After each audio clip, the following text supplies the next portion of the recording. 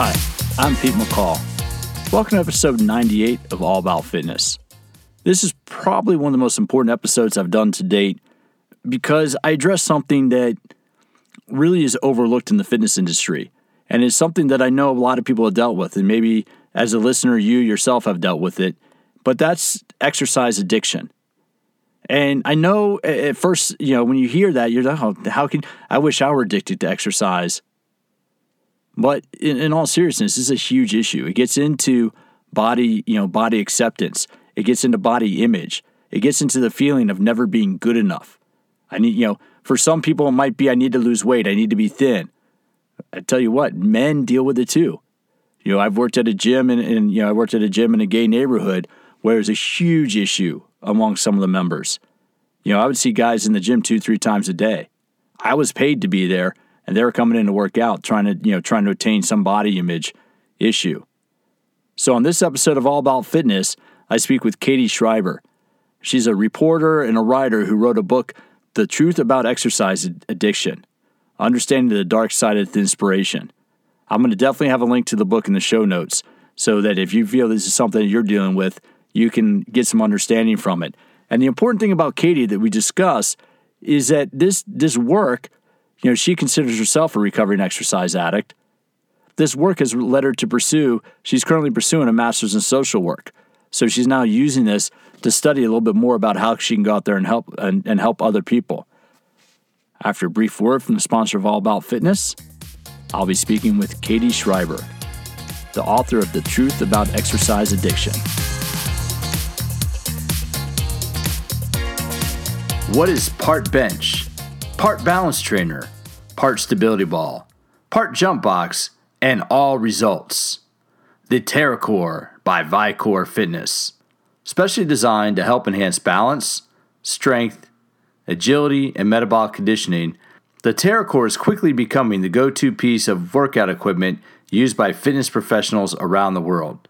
Whether you're training to earn that 8-figure contract or just trying to get in better shape, the TerraCore will help you achieve results you never thought possible. TerraCore by Vicor Fitness, the shape of things to come. Go to www.vicorefitness.com and use code AAF, that's All About Fitness, AAF, to save 20% on the purchase of a TerraCore. I'm Pete McCall with All About Fitness. I'm here today with Katherine Schreiber, a writer and an author, and we're here to talk about her book and about exercise addiction. Katie, can you give us a little introduction and the title of your book and kind of how you got into the topic? Absolutely. So my book is called The Truth About Exercise Addiction, Understanding the Dark Side of Inspiration. And it's a book about the concept of exercise addiction, what it is, what it looks like, who is affected by it, brief history of it, as well as the research into it. Also personal stories in there from several people who have struggled with the issue, including myself. I actually was inspired to write the book after having written an article about my own experience with exercise addiction. And how it kind of took over my life for a number of years. And the way that I knew to get out of it was to learn about it. And I found that there was not much written about it, especially not for the lay public. There were some academic articles and an academic book or two on it, but I didn't really find anything out there that was a hybrid of both that the layperson and the medical professional could benefit from. So I teamed up with Heather Hausenblas, who's my co-author. She's a psychologist who studies exercise addiction, among other things. She's at Jacksonville University. And she was a source of mine on an article that I wrote about exercise addiction. And then we decided to write a book together. And then the rest is history. I think that's an important thing. And listeners out there, you might be listening to this and kind of might have a little bit of a scoff or a little bit of a perplexed attitude because we understand that exercise is good for us. I mean, we kind of think that exercise is good, but how do you quantify, because exercise addiction might seem a little bit out there, but how would you quantify exercise addiction? What would you describe as being addicted to exercise? Right, which is a great question. And it mirrors the symptoms of any addiction. So you build up a tolerance, you go through withdrawal when you don't do it. You might not go into delirium tremens if you miss a day on the treadmill, but you still experience, fatigue, headache, extreme irritability, anxiety. Those all count. Needing more and more of the activity to satisfy yourself, like you were satisfied the first time around. And now, the interesting thing with exercise addiction is some of these symptoms are normal for exercising. Your tolerance does go up, even if you're not addicted. Like, you can lift heavier weights, you can run longer, your stamina goes up. Like, that's good. We want that to happen. But it's that, and so that's like the dependence part of it. That, and it starts to encroach on the rest of your life. So you start canceling social plans. You start withdrawing from your hobbies, your other interests. Your health is starting to fail. Instead of making you healthier, for women, one of the first hallmarks is, you lose your menstrual cycle. Men, there's not a comparable measure in men per se. But fatigue, loss of sex drive, issues with concentration, issues with sleep. Maybe you have tried to cut back and you failed to cut back. That's a big sign. Other people are noticing it's becoming a problem. That's a little complicated because in many circles, sometimes exercise is not, a culturally popular thing, let's say. So sometimes you can have people commenting on, oh, you go to the gym too much. And it's like, well, it's not really a problem. It's just that nobody else does it. So that's tricky. So you have to keep in mind, it's all of these, plus your experience emotionally, physically, psychologically. What's going on? Are you miserable? Do you feel like your gym schedule is running your life, or do you feel like you're in control of your gym schedule?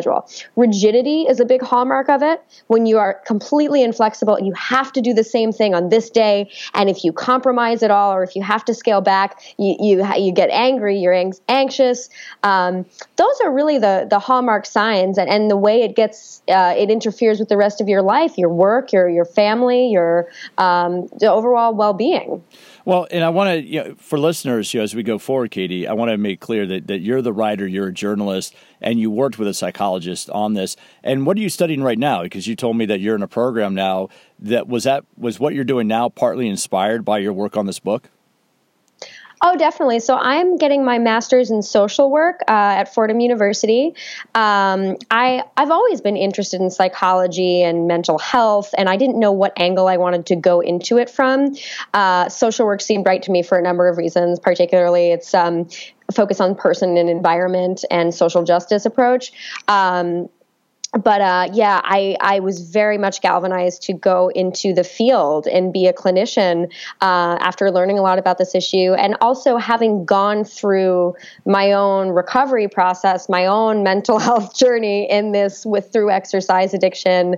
I feel that it's helpful, when you've been the client on the couch, to be the therapist on the other side of the couch. And that's actually an interesting look at it. And I we'll come back to that in a few minutes. But I want to talk a little bit about, because I think a lot of listeners out there can kind of understand this a little bit, because there's something we always talk about, the runner's high, right? I mean, that's something that we're commonly used to. We used to hear people that are runners, well, I'm addicted to running because of the runner's high. And when we look at this is something I've seen firsthand. And now, I haven't been a clinician in psychology, but as a personal trainer and group fitness instructor for almost 20 years, I have seen people who I thought were overly committed to the gym. I would put it this way, Katie. I worked in downtown D.C., and I would train some clients in the morning at one gym in the business area, and I would have clients or classes in the evening at another gym in the more residential area of the city. They're not that far apart, a couple miles. We know how that works in the city. But I would see people in the gym working out at both locations, and I was getting paid to be there. I was there for work. I was there for the job because I'd be training clients. But I would see people exercise at one gym in the morning, and then they'd exercise again in the evening. And I've worked with a few female clients who had amenorrhea, which is a loss of the menstrual cycle. And one of them didn't refuse to work with me again because I told her, well, if that's the case, then you probably don't need to exercise for a little while, from a physiological standpoint. So when we look at it physiologically, do you go into that in your book? Do you go into like the neurotransmitters, the hormones? Because the way you describe it, it sounds a lot like any other addiction in that we get triggered by certain neurotransmitters. What was that, or what are those transmitters? Well, that's an interesting question. I mean, we go into some of the physiology of it, the physiology of going too far, and what, hormonal disruption, things like that. I mean, so getting back to your point about the runner's high, yes, we definitely touch on that, and that's kind of an initial appeal for some people, is like this spark of endorphin. And also when you're exercising, I think you do release some endogenous opioids in some respect. Actually, you do. You totally do. Yeah. Yeah, and that can lower perception of pain naturally.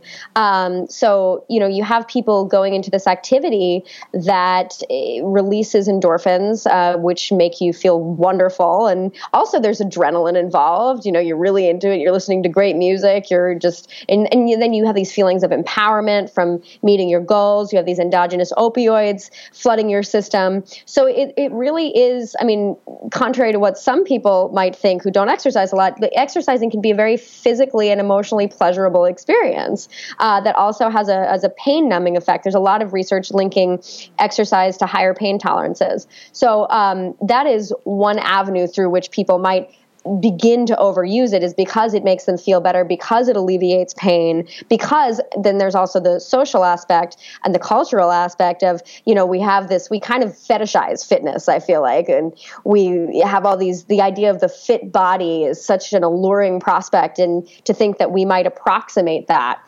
through our behavior can drive us to engage in that behavior that leads us to approximate that ideal even more and even more. Well, and I was going to ask that because where were you living when you kind of went through your exercise addiction? Because I think that has a large part of it.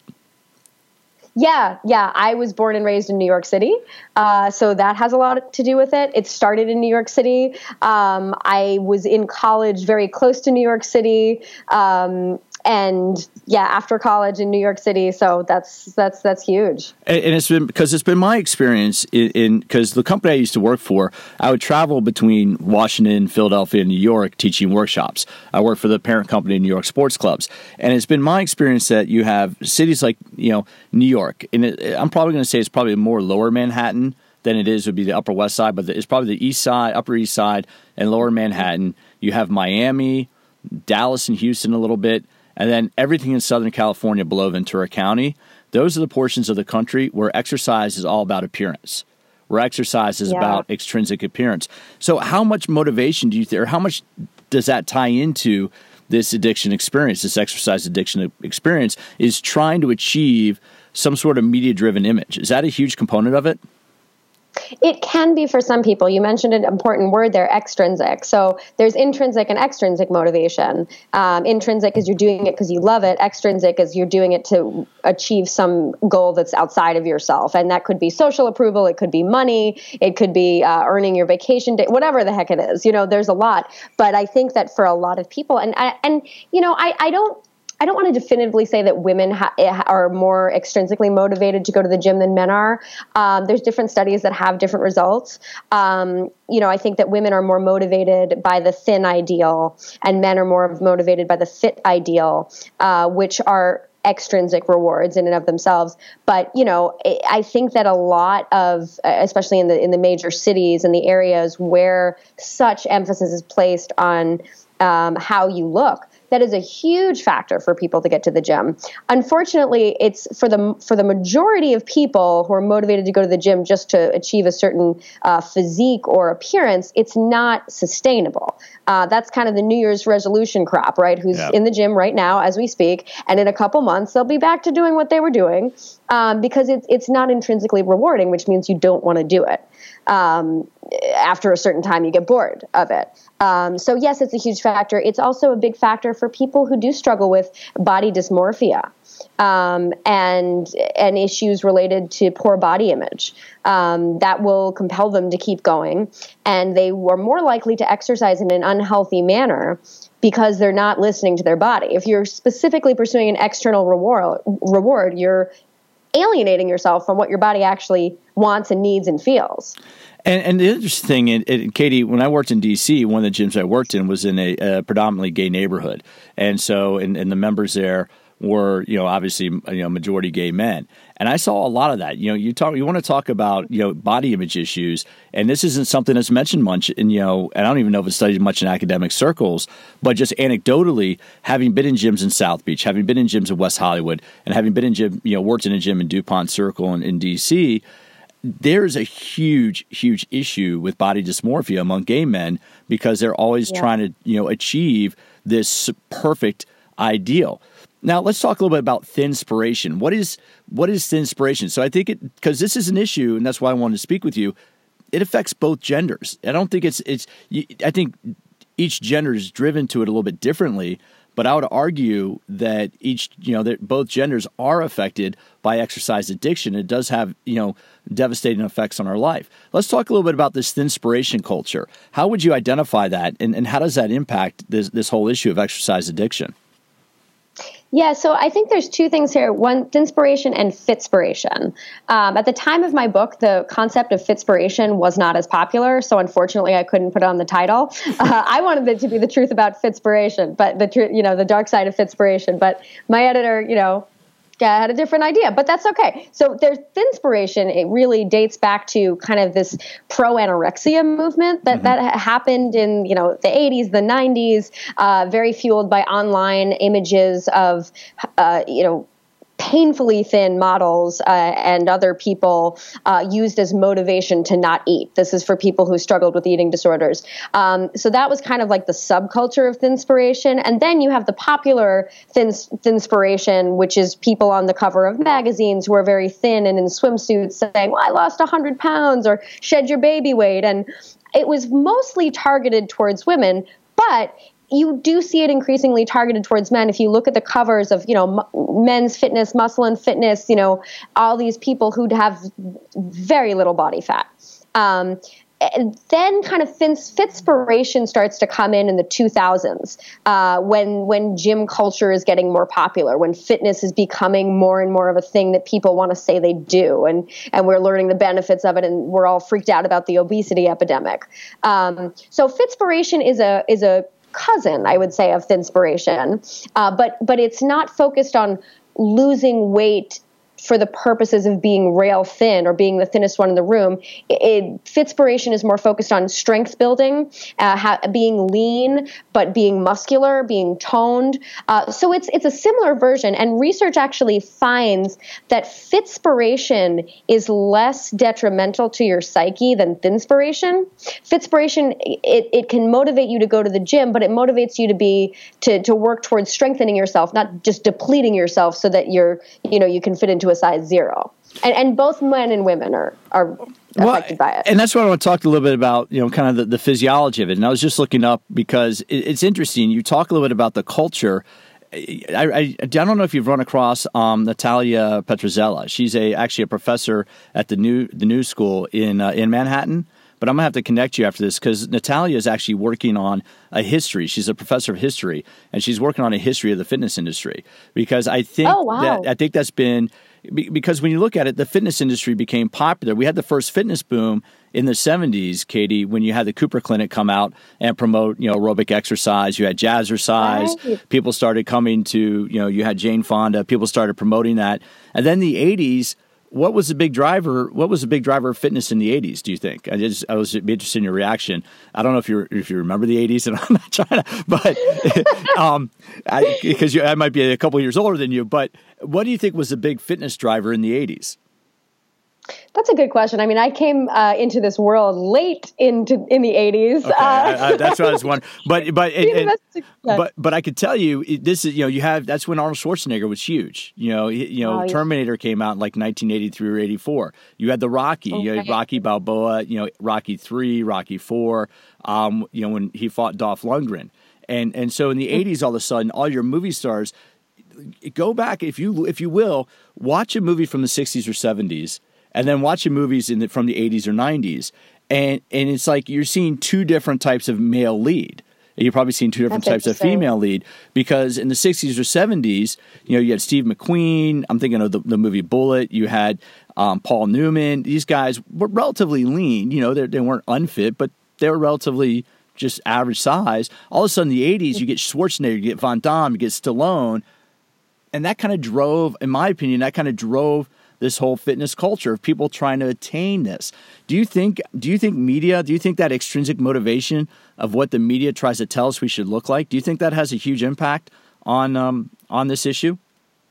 Oh my gosh, yeah. Yeah, absolutely. I mean, we get so much of the idea of who we should be from media, from newspapers, magazines, what's on TV, what's in the movies, what we hear about. And to view these people, even though people probably didn't aspire themselves consciously to be the Terminator or Arnold Schwarzenegger, just the fact that there's more and more images of fit and toned and thin bodies out there, it influences us. And then the appeal and the allure of these people, how they're kind of worshipped by our culture, that shifts the focus to saying, okay, well, this is what you should look like. Even if nobody's saying explicitly, oh, you should look exactly like Arnold Schwarzenegger or, some other person who is beautiful and fit on the cover of a fitness magazine.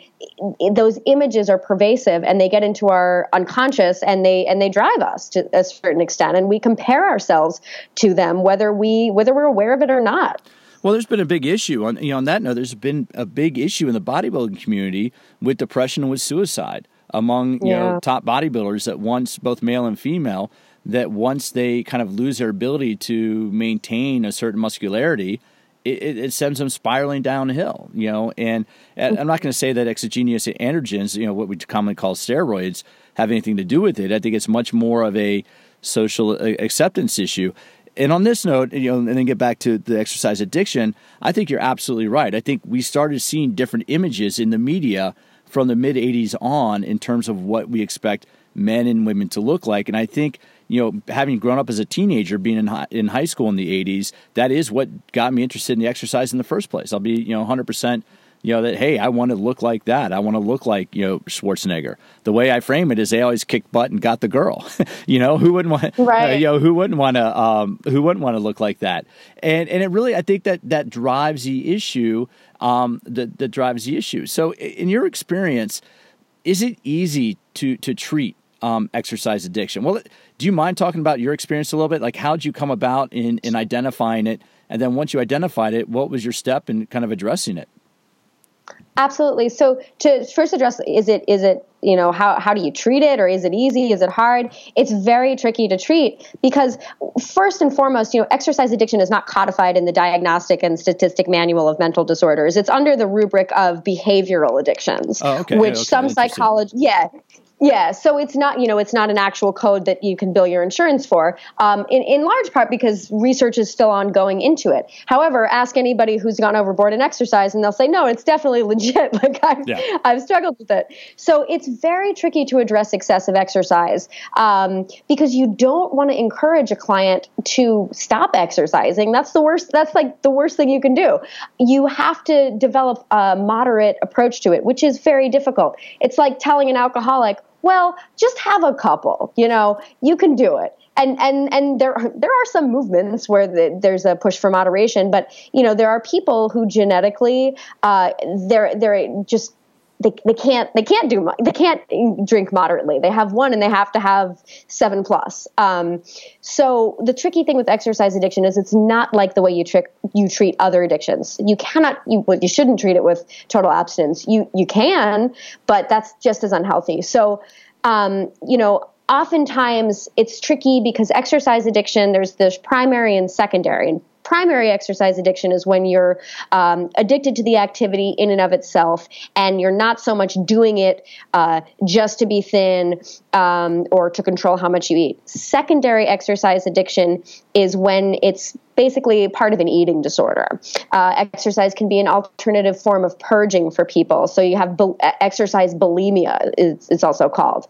And so that in that case, you have to treat the eating disorder and the excessive exercise. In the case of just I'm purely addicted to exercise for the sake of exercise, you have to learn how to moderate your behavior again. And some approaches, whether that's pharmaceutical approaches to calm down the underlying, sometimes there's an underlying pathology, possibly a manic depression, bipolar, some kind of personality disorder. Then there's also just approaches like CBT, cognitive behavioral therapy, to change the cognitions you have about the activity, so that you don't go excessively into it as much.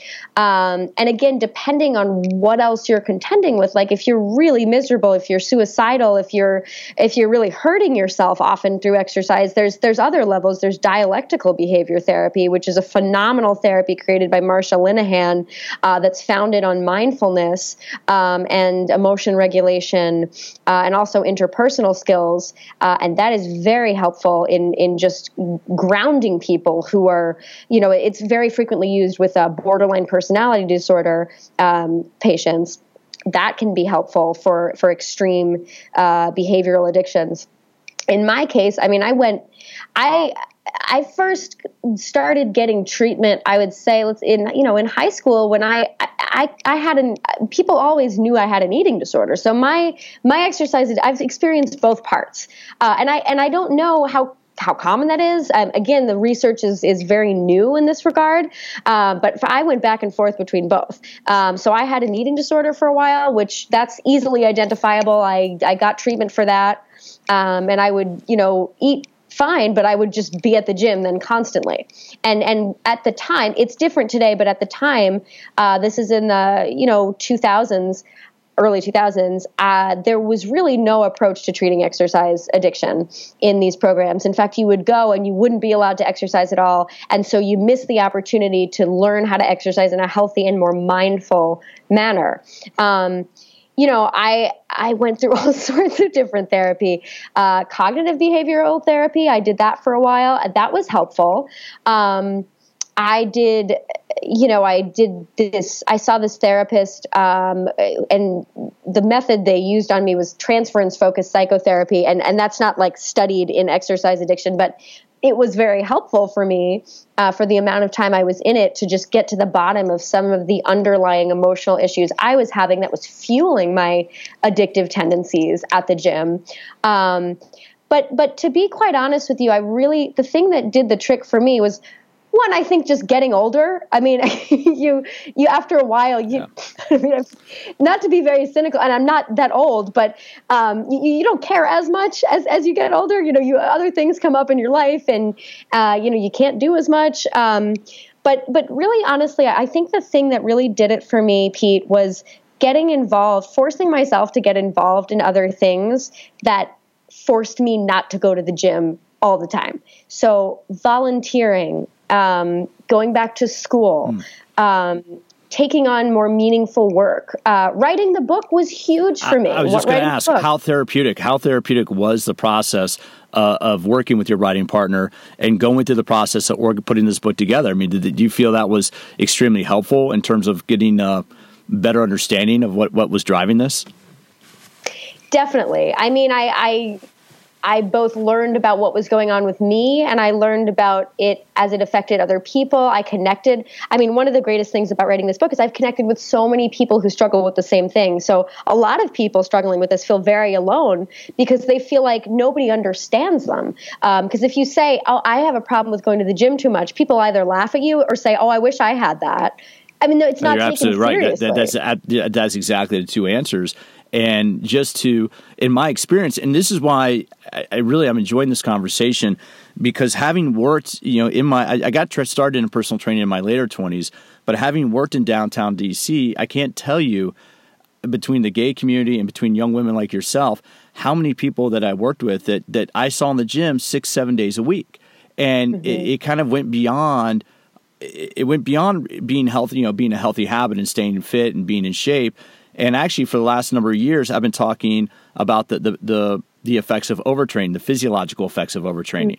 This is a lot more the psychological. So I'm not going to spend as much time on that in this conversation, but I'm just saying this for people listening. In my conclusion, I'll talk a little bit about the physiological effects of overtraining, because too much exercise will shut down various physiological systems in the body. It'll change your whole hormonal profile. It'll change how your body produces certain hormones. So I'll talk about that a little bit more after the show. But what you're talking about, you don't know this. We haven't talked much, other than one or two media interviews. but I'm a 12-stepper. I've been dealing with alcohol addiction for a number of years, and been in and out of recovery in various phases. And so this juxtaposes very well with kind of my experience, because one of the things that works really well is when you are going to AA meetings and you are communicating with other people, and that's kind of what you're just talking about, and you have this whole support group, and you realize that you're not alone, and that you realize that you need to get out of yourself, if that makes sense, because when you're in your addiction, you're focused on your needs, you're focused on that next high, you're focused on, on just making yourself feel better through whatever that issue is.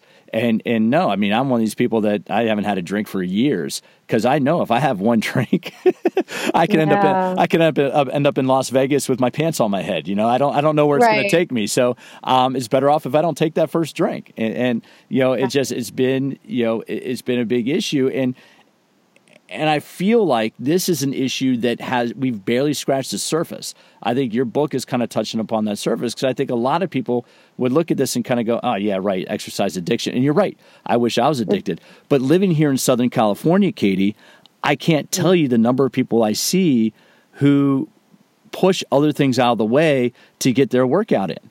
So that's why I want to have this conversation, because it is something that we at least need to start having a conversation about in the fitness community. And it's not that, all exercise is bad, but it's putting other things in your life aside so you can make it to the gym.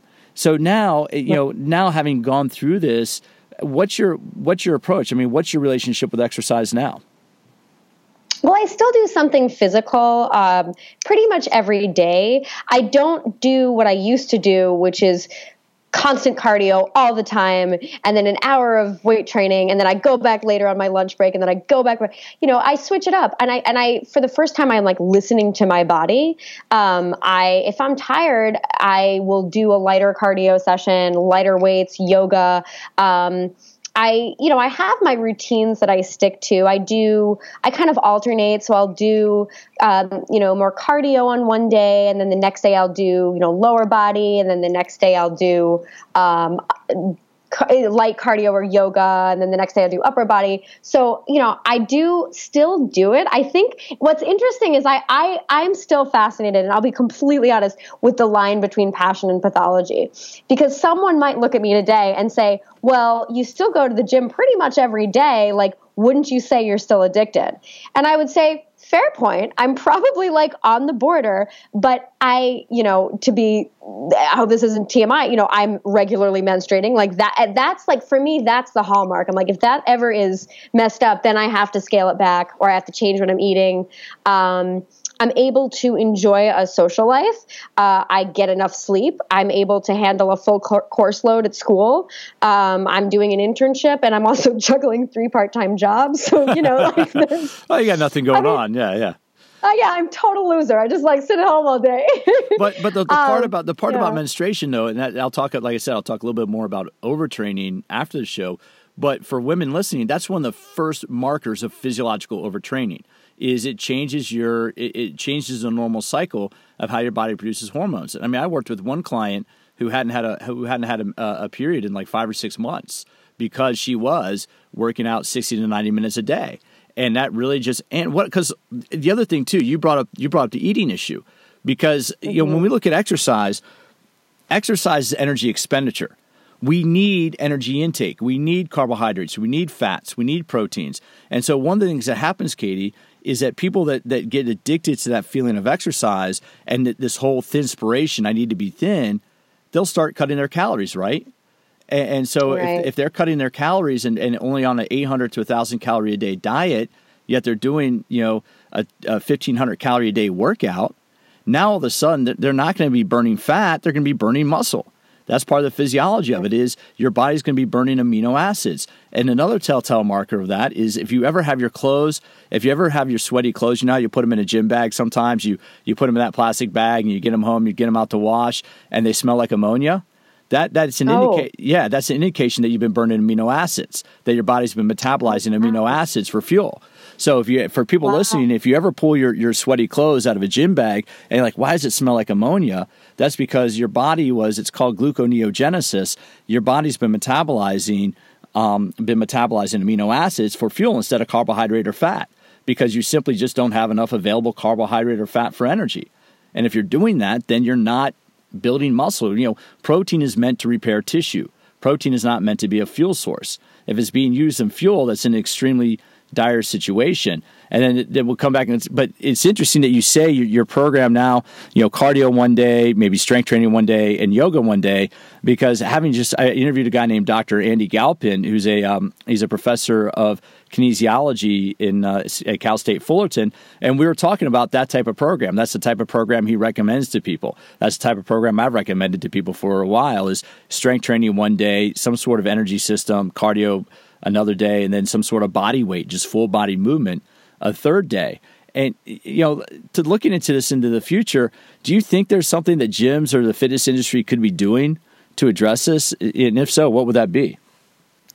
Well, that's interesting. I mean, I do think that gyms should be educating their clients more. I mean, I know a lot of gyms have an introductory personal training session, but they don't really do much, in my experience, to explain to you why you need to take a rest day.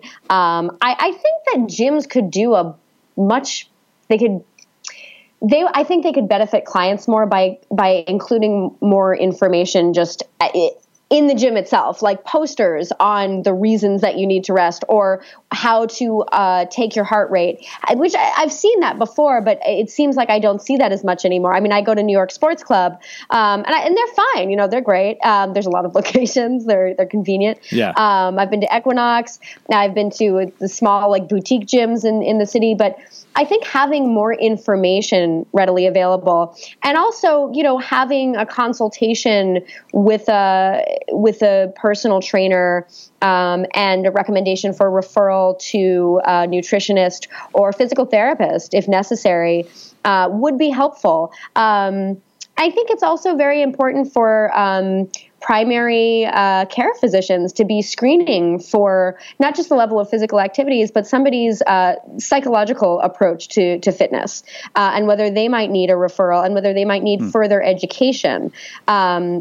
But yes, I think that gyms can do better in terms of just educating their clients more, and also, yeah, go ahead. No, I was to say that's because having I managed a health club in my late 20s. I just spent about 2 years in management, and there were a few times when other members would approach me about a member who maybe, I don't want to diagnose anybody, I don't have the qualifications to diagnose anybody, but a member might approach me, and this happened maybe half a dozen times in my time in management, where one member would approach me about another member being concerned that member was way too thin, that member was underweight, anorexic. And as a health club operator, I couldn't come to you and say, Katie, I think you're too thin. I'm not going to let you be a member here, because now I'm discriminating against you, because the DSM, the diagnostic.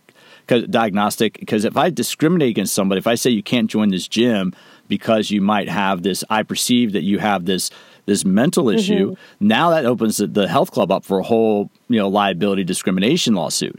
On the other hand, a lot of the staff members just aren't trained on how to identify and how to address this. So I think this is number one, it's a serious issue. I really believe that. I really do believe it's a serious issue, having worked in commercial gyms for as long as I have. Number two, it's a multifaceted approach of where we do need, that's why I want to do this podcast, to start raising that awareness. We do need to start talking about it from a standpoint of, hey, how do we address this? Because is it your primary care? If your primary care notices that you have amenorrhea and you haven't had, a menstrual cycle for a number of months, is it, psychology, is it nutrition? I honestly don't know the answer. I at least want to start initiating the conversation. Now, how has this book been received? How's it been? You have a few really good reviews on Amazon, but have you done a book tour? Have you gone out and spoken about it? What's the reception from this book? Yeah, I mean, I haven't done a formal book tour, but I have given talks, and I had a book release at a bookstore here in New York. I've also continued to write about it and excerpt it in different places and do media interviews.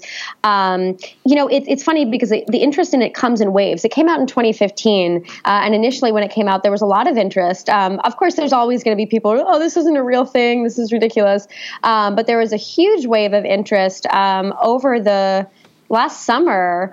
It kind of blew up in part because, well, actually in large part because my co-author and I and another psychologist, we authored a paper in the British Medical Journal on exercise addiction, a pointer for physicians to identify it and questions they can ask, talking about your primary care physician, questions they can ask to assess for it, in a sense. And that got picked up by the media and people took an interest in it again. It's funny because I've seen now a cycle where like every year people get really interested in it and then they forget about it and then they discover it again.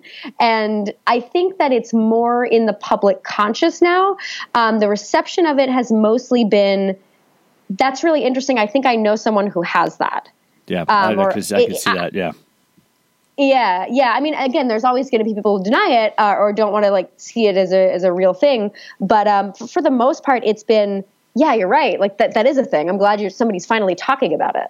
Well, it's kind of like sex addiction, right? Or sexual addiction. Mm-hmm. Is that for years it was kind of like, kind of a ha ha ha, you don't have it. Then all of a sudden we had a few high profile celebrities who, claimed that disorder. There's that TV show, or there's I think a show on HBO or Showtime or something that kind of dealt with it. And now it's being much more, I guess it's much more in the forefront, especially with the Me Too movement. There's been a much more of awareness of it. And I don't know if we're going to need to have that awareness, in order to get people more kind of just aware. Kind of redundant there. We need more awareness to get people more aware. But when you look at this, because when you started writing this book, I just think this whole fitspiration culture was starting to evolve. And how has, because I think that's been a big change, and we'll start wrapping up the conversation with this. I think that's been a very positive change in fitness, where you see strong as the new sexy, where you see people. I just interviewed an Instagram person named Lita Lewis. Lita has 500,000 followers, Katie, and her thing is thick thighs save lives. She's doing fitness and body acceptance for full-figured women, and some of the top Instagram fitness people are that way. Do you think that's do you think that means that people are starting to recognize that we don't need to be thin to be fit? Absolutely. I think that's a huge change over the past several years, especially thanks to the body positivity movement. And like I mentioned earlier, fitspiration and thinspiration are slightly different, and they have different effects. Fitspiration, while it can be used to motivate somebody to hurt themselves, and overdo it, it's less likely to do so than thinspiration. So we're all looking, the new ideal is the fit ideal. And because of the body positivity movement, the fit ideal is not just super lean, super muscular. It's also strong, but not necessarily rail thin or 2% body fat. We're just like, when in the 80s we had Arnold Schwarzenegger flexing his muscles and getting all the girls. Now we're seeing more images in the media of women and men who aren't necessarily the fit ideal of the 90s or the early 2000s doing tremendous feats and getting attention and having all these followers. And I think it's wonderful. And we're starting to recognize that there are more ideals than just the thin ideal and just the lean physique, that a physique that even has a few more pounds on it can still do incredible things and is just as beautiful. Well, and the interesting thing is there have been these large studies that look at large populations. They look at morbidity and all-cause morbidity, and there's evidence to show that people that have a slightly higher body mass index live longer than people that have underweight. Have you seen the same? Did you guys do you talk about that at all in the book? No, I think that study that you're mentioning, it came out after the book, and I, because we wrote the book in 2014 was when I filed it. But yeah, no, you're right that there has been more research finding that. There's an interesting book, I forget the author's name, but it's called The Myth of Obesity or something like that, and he gets into that a lot. Yeah, I mean, and there's evidence that people who are underweight are at just as much, if not a greater risk than people who are severely overweight. So that's another thing too. We haven't really heard much about, but it's true. And that's where, and as somebody who's been doing fitness education and been involved in media now I've been doing fitness for 20 years, but I've been doing media as a spokesperson for the American Council on Exercise for about 10 years now. One of the things I do on purpose, and I mean this on purpose, I don't care about having a six pack. My focus is on helping people be strong. My idea of fitness is having the physical ability to do what you want to do when you want to do it. And I think, that's the one message. That's one of the messages I'm trying to get out with this podcast is fitness is about performance. And that's what Lita and I talked about in our interview is fitness is more about ability. Fitness is about, kind of comfort within your own body. Has that been a part of changing your mindset is kind of reformatting fitness away from the way you look and more towards maybe kind of becoming more, I don't want to say performance-based because you're not competing in any sports, but more of just like, I feel good today. This is what my body wants today. Absolutely. It's funny when you were talking about a six-pack. When I had a six-pack, I was the weakest I've ever been in my life because I was so malnourished and I was so over-exercised and stressed out. It was awful. Since I have said goodbye to my six-pack, I'm not only happier, but I feel stronger. I can lift more, I can squat more, I can run faster. I just genuinely feel like I have more energy. Yes, I think a huge part of my kind of getting out of the exercise addicted mindset is that I'm not doing it to burn a certain amount of calories or achieve a certain weight goal. I'm doing it because it feels great. And also I want to be stronger. I want to be fit. I want to help my back. I want to, live into old age and be able to carry lots of things and go up flights of stairs. And so that's the goal. And it feels so much less stressful and burdensome when I exercise now. Well, here's a little secret for you.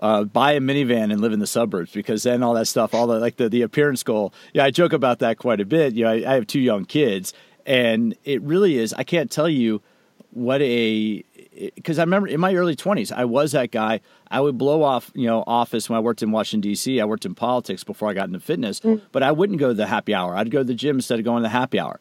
And anytime I went out, I wouldn't go out until after I got the workout in. I was also playing rugby and was also trying to maintain fitness for rugby, but I didn't, I didn't blow off a lot of things, but fitness was a huge part of my life, because I liked the way it made me feel. I might be hungover. That was when I was drinking a lot. I might have been hungover. I still would have gone to the gym, and just felt miserable doing that.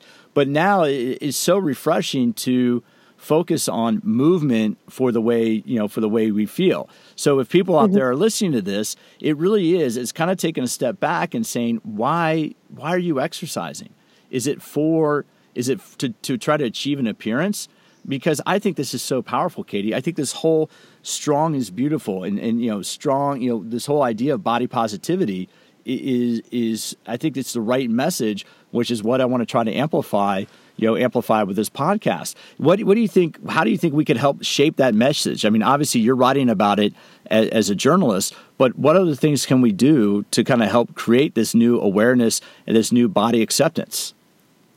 Well, I think in your personal life, you can encourage it among your friends and family. It's all about the conversations. If don't necessarily focus on, what you hate about your body or what somebody doesn't like about their appearance. Focus on an ability they have or something they want to do and want to achieve, something they can do, something that's impressive. It depends on your professional role too, but I think, personal trainers, again, the same thing, should focus less on, work with me because you can shed all this weight to get your bikini body. Instead of that, let's focus on work with me because I can teach you how to be strong and healthy and experience your body in a way you didn't know was possible. That's really appealing to me. And I think, again, just shifting the focus away from appearance to performance in our personal and, if we can, professional. If you're a teacher, encouraging, your students, whether you're a professor at college or a teacher at elementary school, to focus less on appearance and more on the physical ability and health of your body. That's a huge thing. Well, I think one of it too is you highlighted this as being essential for your, and I'll call it recovery. And that is, don't use exercise to punish yourself. I was just interviewing a strength coach, a youth strength coach, and one of the things that turns people off from exercise is if a coach punishes a team by having the team run sprints, because people see exercise as a punishment. Did you ever do that? Right. Did you ever use exercise to punish yourself for something you may have eaten or something? And why is that such a negative cycle? Oh my gosh, I used to do that all the time. And it's a negative cycle because, first of all, you start to associate exercise with suffering. It's why actually some forms of fitspiration and thinspiration really backfire among people who don't want to go to the gym, because you think, all pain, no gain. You need pain. Suffering is acceptable. Puking is acceptable, but giving up is not acceptable. Although that kind of, those slogans, that turns everybody off from exercise who's not already addicted to exercise. That's hard to motivate, your average person. But doing that creates a cycle. It's like a binge and purge cycle in a way too. Totally. Absolutely. Yeah. You push yourself at the gym to compensate because, God forbid, you had a piece of cake. And then you push yourself at the gym so hard that you think, well, no, I can have another piece of cake. And then you have another piece of cake, and then you go back to and it's like this whole, not only do you divorce yourself from the needs and wants of your body, you associate exercise with misery. You fill up your time so much with guilt and obligation, and it's a recipe for mental disaster.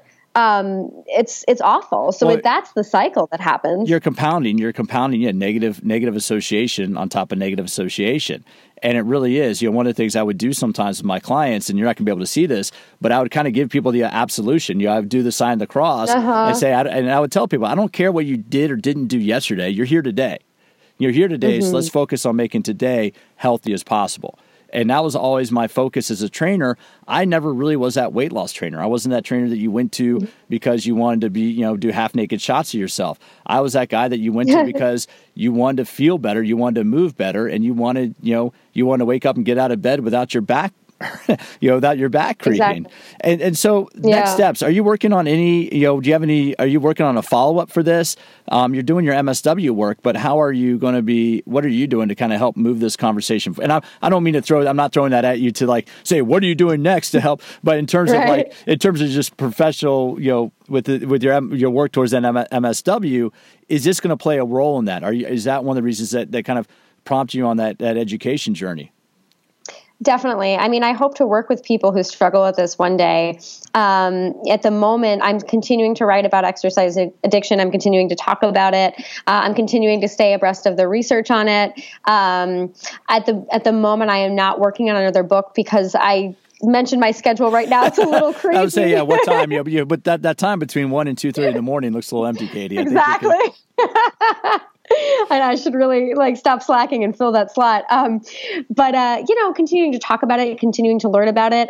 Yes, I hope one day to be able to deal with people who have this. And, I haven't ruled out even getting my personal training certification one day and working hands-on with people who have this issue, because I think so many personal trainers are not aware that this is an issue and don't know that they can be a real force in helping someone overcome this. So you have to learn physically what it feels like to engage in moderate activity. That was a challenge for me. It was so hard. And it was almost an experience of exposure therapy, where I just had to get used to not doing as much. And I had to get used to listening to my body. And I had to even learn how to do that to begin with.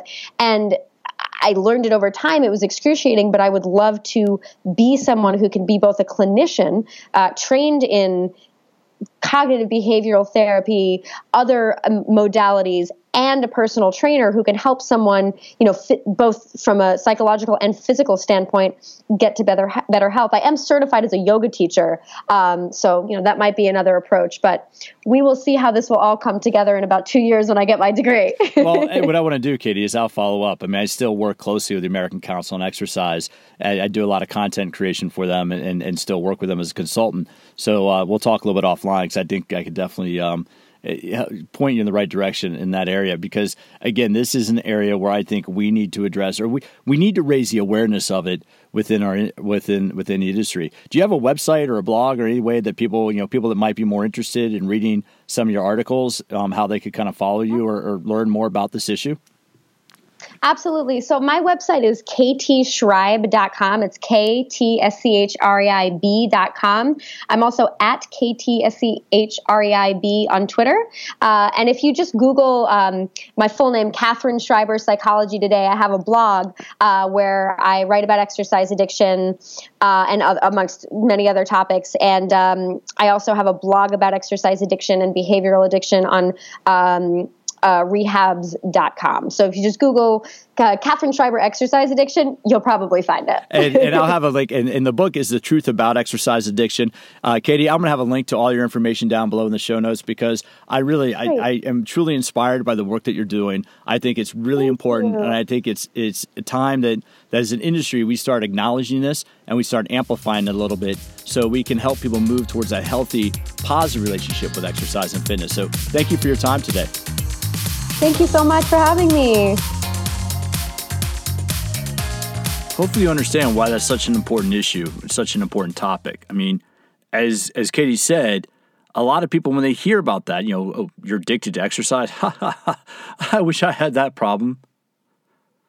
But seriously, it is a serious issue. I don't know how many of you have ever looked around and realized that your schedule is dictated about exercise, that you did or didn't do certain things because you were afraid or you're worried about how it would affect your body or how it would affect your exercise program. I mean, in all seriousness, I can't tell you how many people I've known, either worked with or, just seen that may, qualify for this. I mean, people become, here's the thing, guys, our body likes what makes us feel good. We like the chemicals, serotonin and dopamine. Those are our feel-good neurotransmitters. We like epinephrine, norepinephrine, what we commonly call adrenaline. Exercise provides all those things. Exercise makes us feel good. You hear about the endorphins. You heard Jamie Wheel and I talk a few episodes ago about the flow state.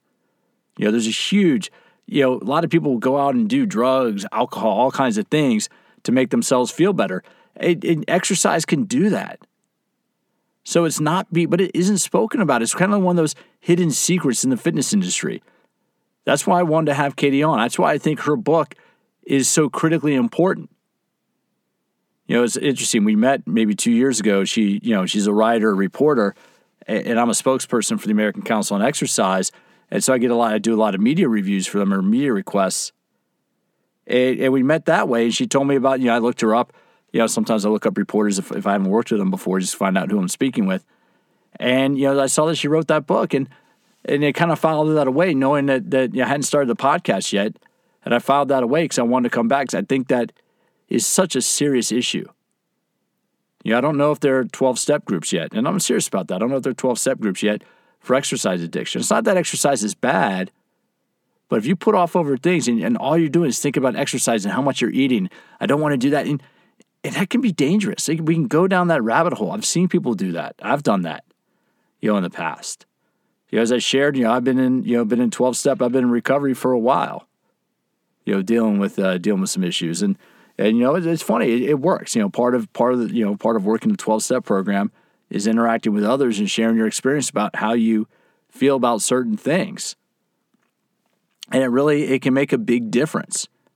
So coming together and finding out about other people who've been maybe dealing with the same things, dealing with exercise addiction doesn't mean you don't exercise. I've dealt with alcohol, I don't drink, but that's my choice. That's my choice. I know that if I drink, who knows, I might wind up in Vegas with my pants around my head and, $20,000 in debt. And that hasn't happened to me, but I want to add the famous saying of yet. So I know that if I take another drink, hey, that could happen. So it's better off I don't do that. But dealing with something like exercise addiction doesn't mean that you don't exercise. It just means you have to be smart about it and don't make it the priority. Don't make it the focal point in your life. I mean, I can't really give that advice. I don't know. Everything's a little bit different for everybody. But what I wanted to do was start the conversation. I wanted to have the conversation. I wanted to have Katie on to raise the awareness of this issue. I've seen members of health clubs who have maybe been anorexic. I've seen members of health clubs who maybe have, a problem with exercise, doing too much of it. It's bad for your body. If you've listened to my podcast before, if you've listened to me interview with other, with fitness experts and other strength coaches, one of the common themes is recovery. Exercise is physical stress on the body. The way that the body adapts to exercise is you apply the stress of exercise cumulative over time. You apply progressively challenging exercise. That's progressively challenging stress. Over the course of time, your body adapts to it and your body gets stronger. Your cardiorespiratory system gets more efficient at moving oxygen around the body. Muscles get more efficient at generating force to move resistance. But that's an appropriate level of stress. And what the top sports scientists know and what the top strength coaches know is it's not about how hard you train, but it's how you recover, how you allow your body to adapt to the stress you place on it. So for somebody that feels like they always have to have exercise, men deal with something called body dysmorphia, where they feel they're not big enough. There's a huge issue of depression in the bodybuilding community. There's huge issues with depression and substance abuse in the bodybuilding community. And that stuff isn't really talked about, folks. Health clubs certainly aren't going to talk about it. They don't care. I hate to say that, but it's 100% true. Health clubs don't care. That's like a bar owner. A bar owner is not going to have an AA meeting, next door to the bar. It's just going to take customers away. Health clubs kind of look at this and that's not really my deal. I'm going to take your money for the membership and I don't really care. Come in, don't come in. It doesn't matter. But we need to be aware of the issue. We need to understand that this is an issue. Katie decided to do something about it by writing a book to share her experience. She's now working on a master's in social work. And maybe there are others of you out there who have dealt with exercise addiction. I'm not sure what the resources are. I'll take a little look around and maybe there is something and I'll have it down in the show notes for sure. But if you've dealt with it and you want to have a way to connect with Katie, I would definitely recommend getting the book. And I would definitely recommend finding somebody to speak with, finding somebody to talk to. There might be other underlying issues. You're using exercise to, mask other things. People become, they work too much. Gamble, sex, drugs, alcohol. We like what makes us feel better. And there's a healthy amount of everything, right? There's a healthy amount of everything. Some people can drink healthily. I have a lot of friends who don't have a problem. Me, I lost my, I joke about it and it's true. I've lost that privilege. I've lost that privilege. I'm probably somebody who should stay away from alcohol. Certain friends of mine knew that 25 years ago, but hey, it takes people a little bit of time to come to that realization. And if you're dealing with something like that, doesn't mean you stay away from exercise, but it's reframing that relationship with it. Having a healthy relationship with exercise. Being in a position where you feel good about yourself, you feel comfortable about your body. You're not beating yourself up because you did this or I didn't do that. And we're probably guilty of it, right? We're probably guilty. Fitness industry is probably guilty. Come in and work out. For those of you who had that extra cake over the weekend, we're going to work it off. And we food shame in class. We food shame in fitness classes. If you didn't work out, we'll do it. We do that. We have this, this vernacular that we try to do that. And no wonder there's so many issues out there. So I'm not sure if I can do anything about that with this podcast. I don't know if it, hopefully this woke you up to realize that if you've dealt with this, you're not alone. There are other people out there like you. You can follow Katie on Twitter. I'll put her information down below. I'll put some references down there if I can find them. But understand, if you're dealing with something like this, if you feel that exercise is running your life, you're not alone. And there probably are ways to deal with that and address that. But this is an important issue, folks, and I wanted to try to bring it to the forefront, or at least to try to raise awareness of it, so that way, if you know of it, that we can at least try to do something about it. If you want to contact me, my email is pete@PeteMcCallFitness.com. That's Pete@PeteMcCallFitness.com. I may take a little bit, but I will get back to you. I will respond. You can always follow me on Twitter, PeteMC_fitness. That's PeteMC_fitness on Twitter. And Instagram is PeteMcCall_fitness. So if you're dealing with something like this, if you feel like you're addicted, understand you're not alone, and there are things out there that can help you. Thanks for stopping by, and I look forward to having you join me for future episodes of All About Fitness.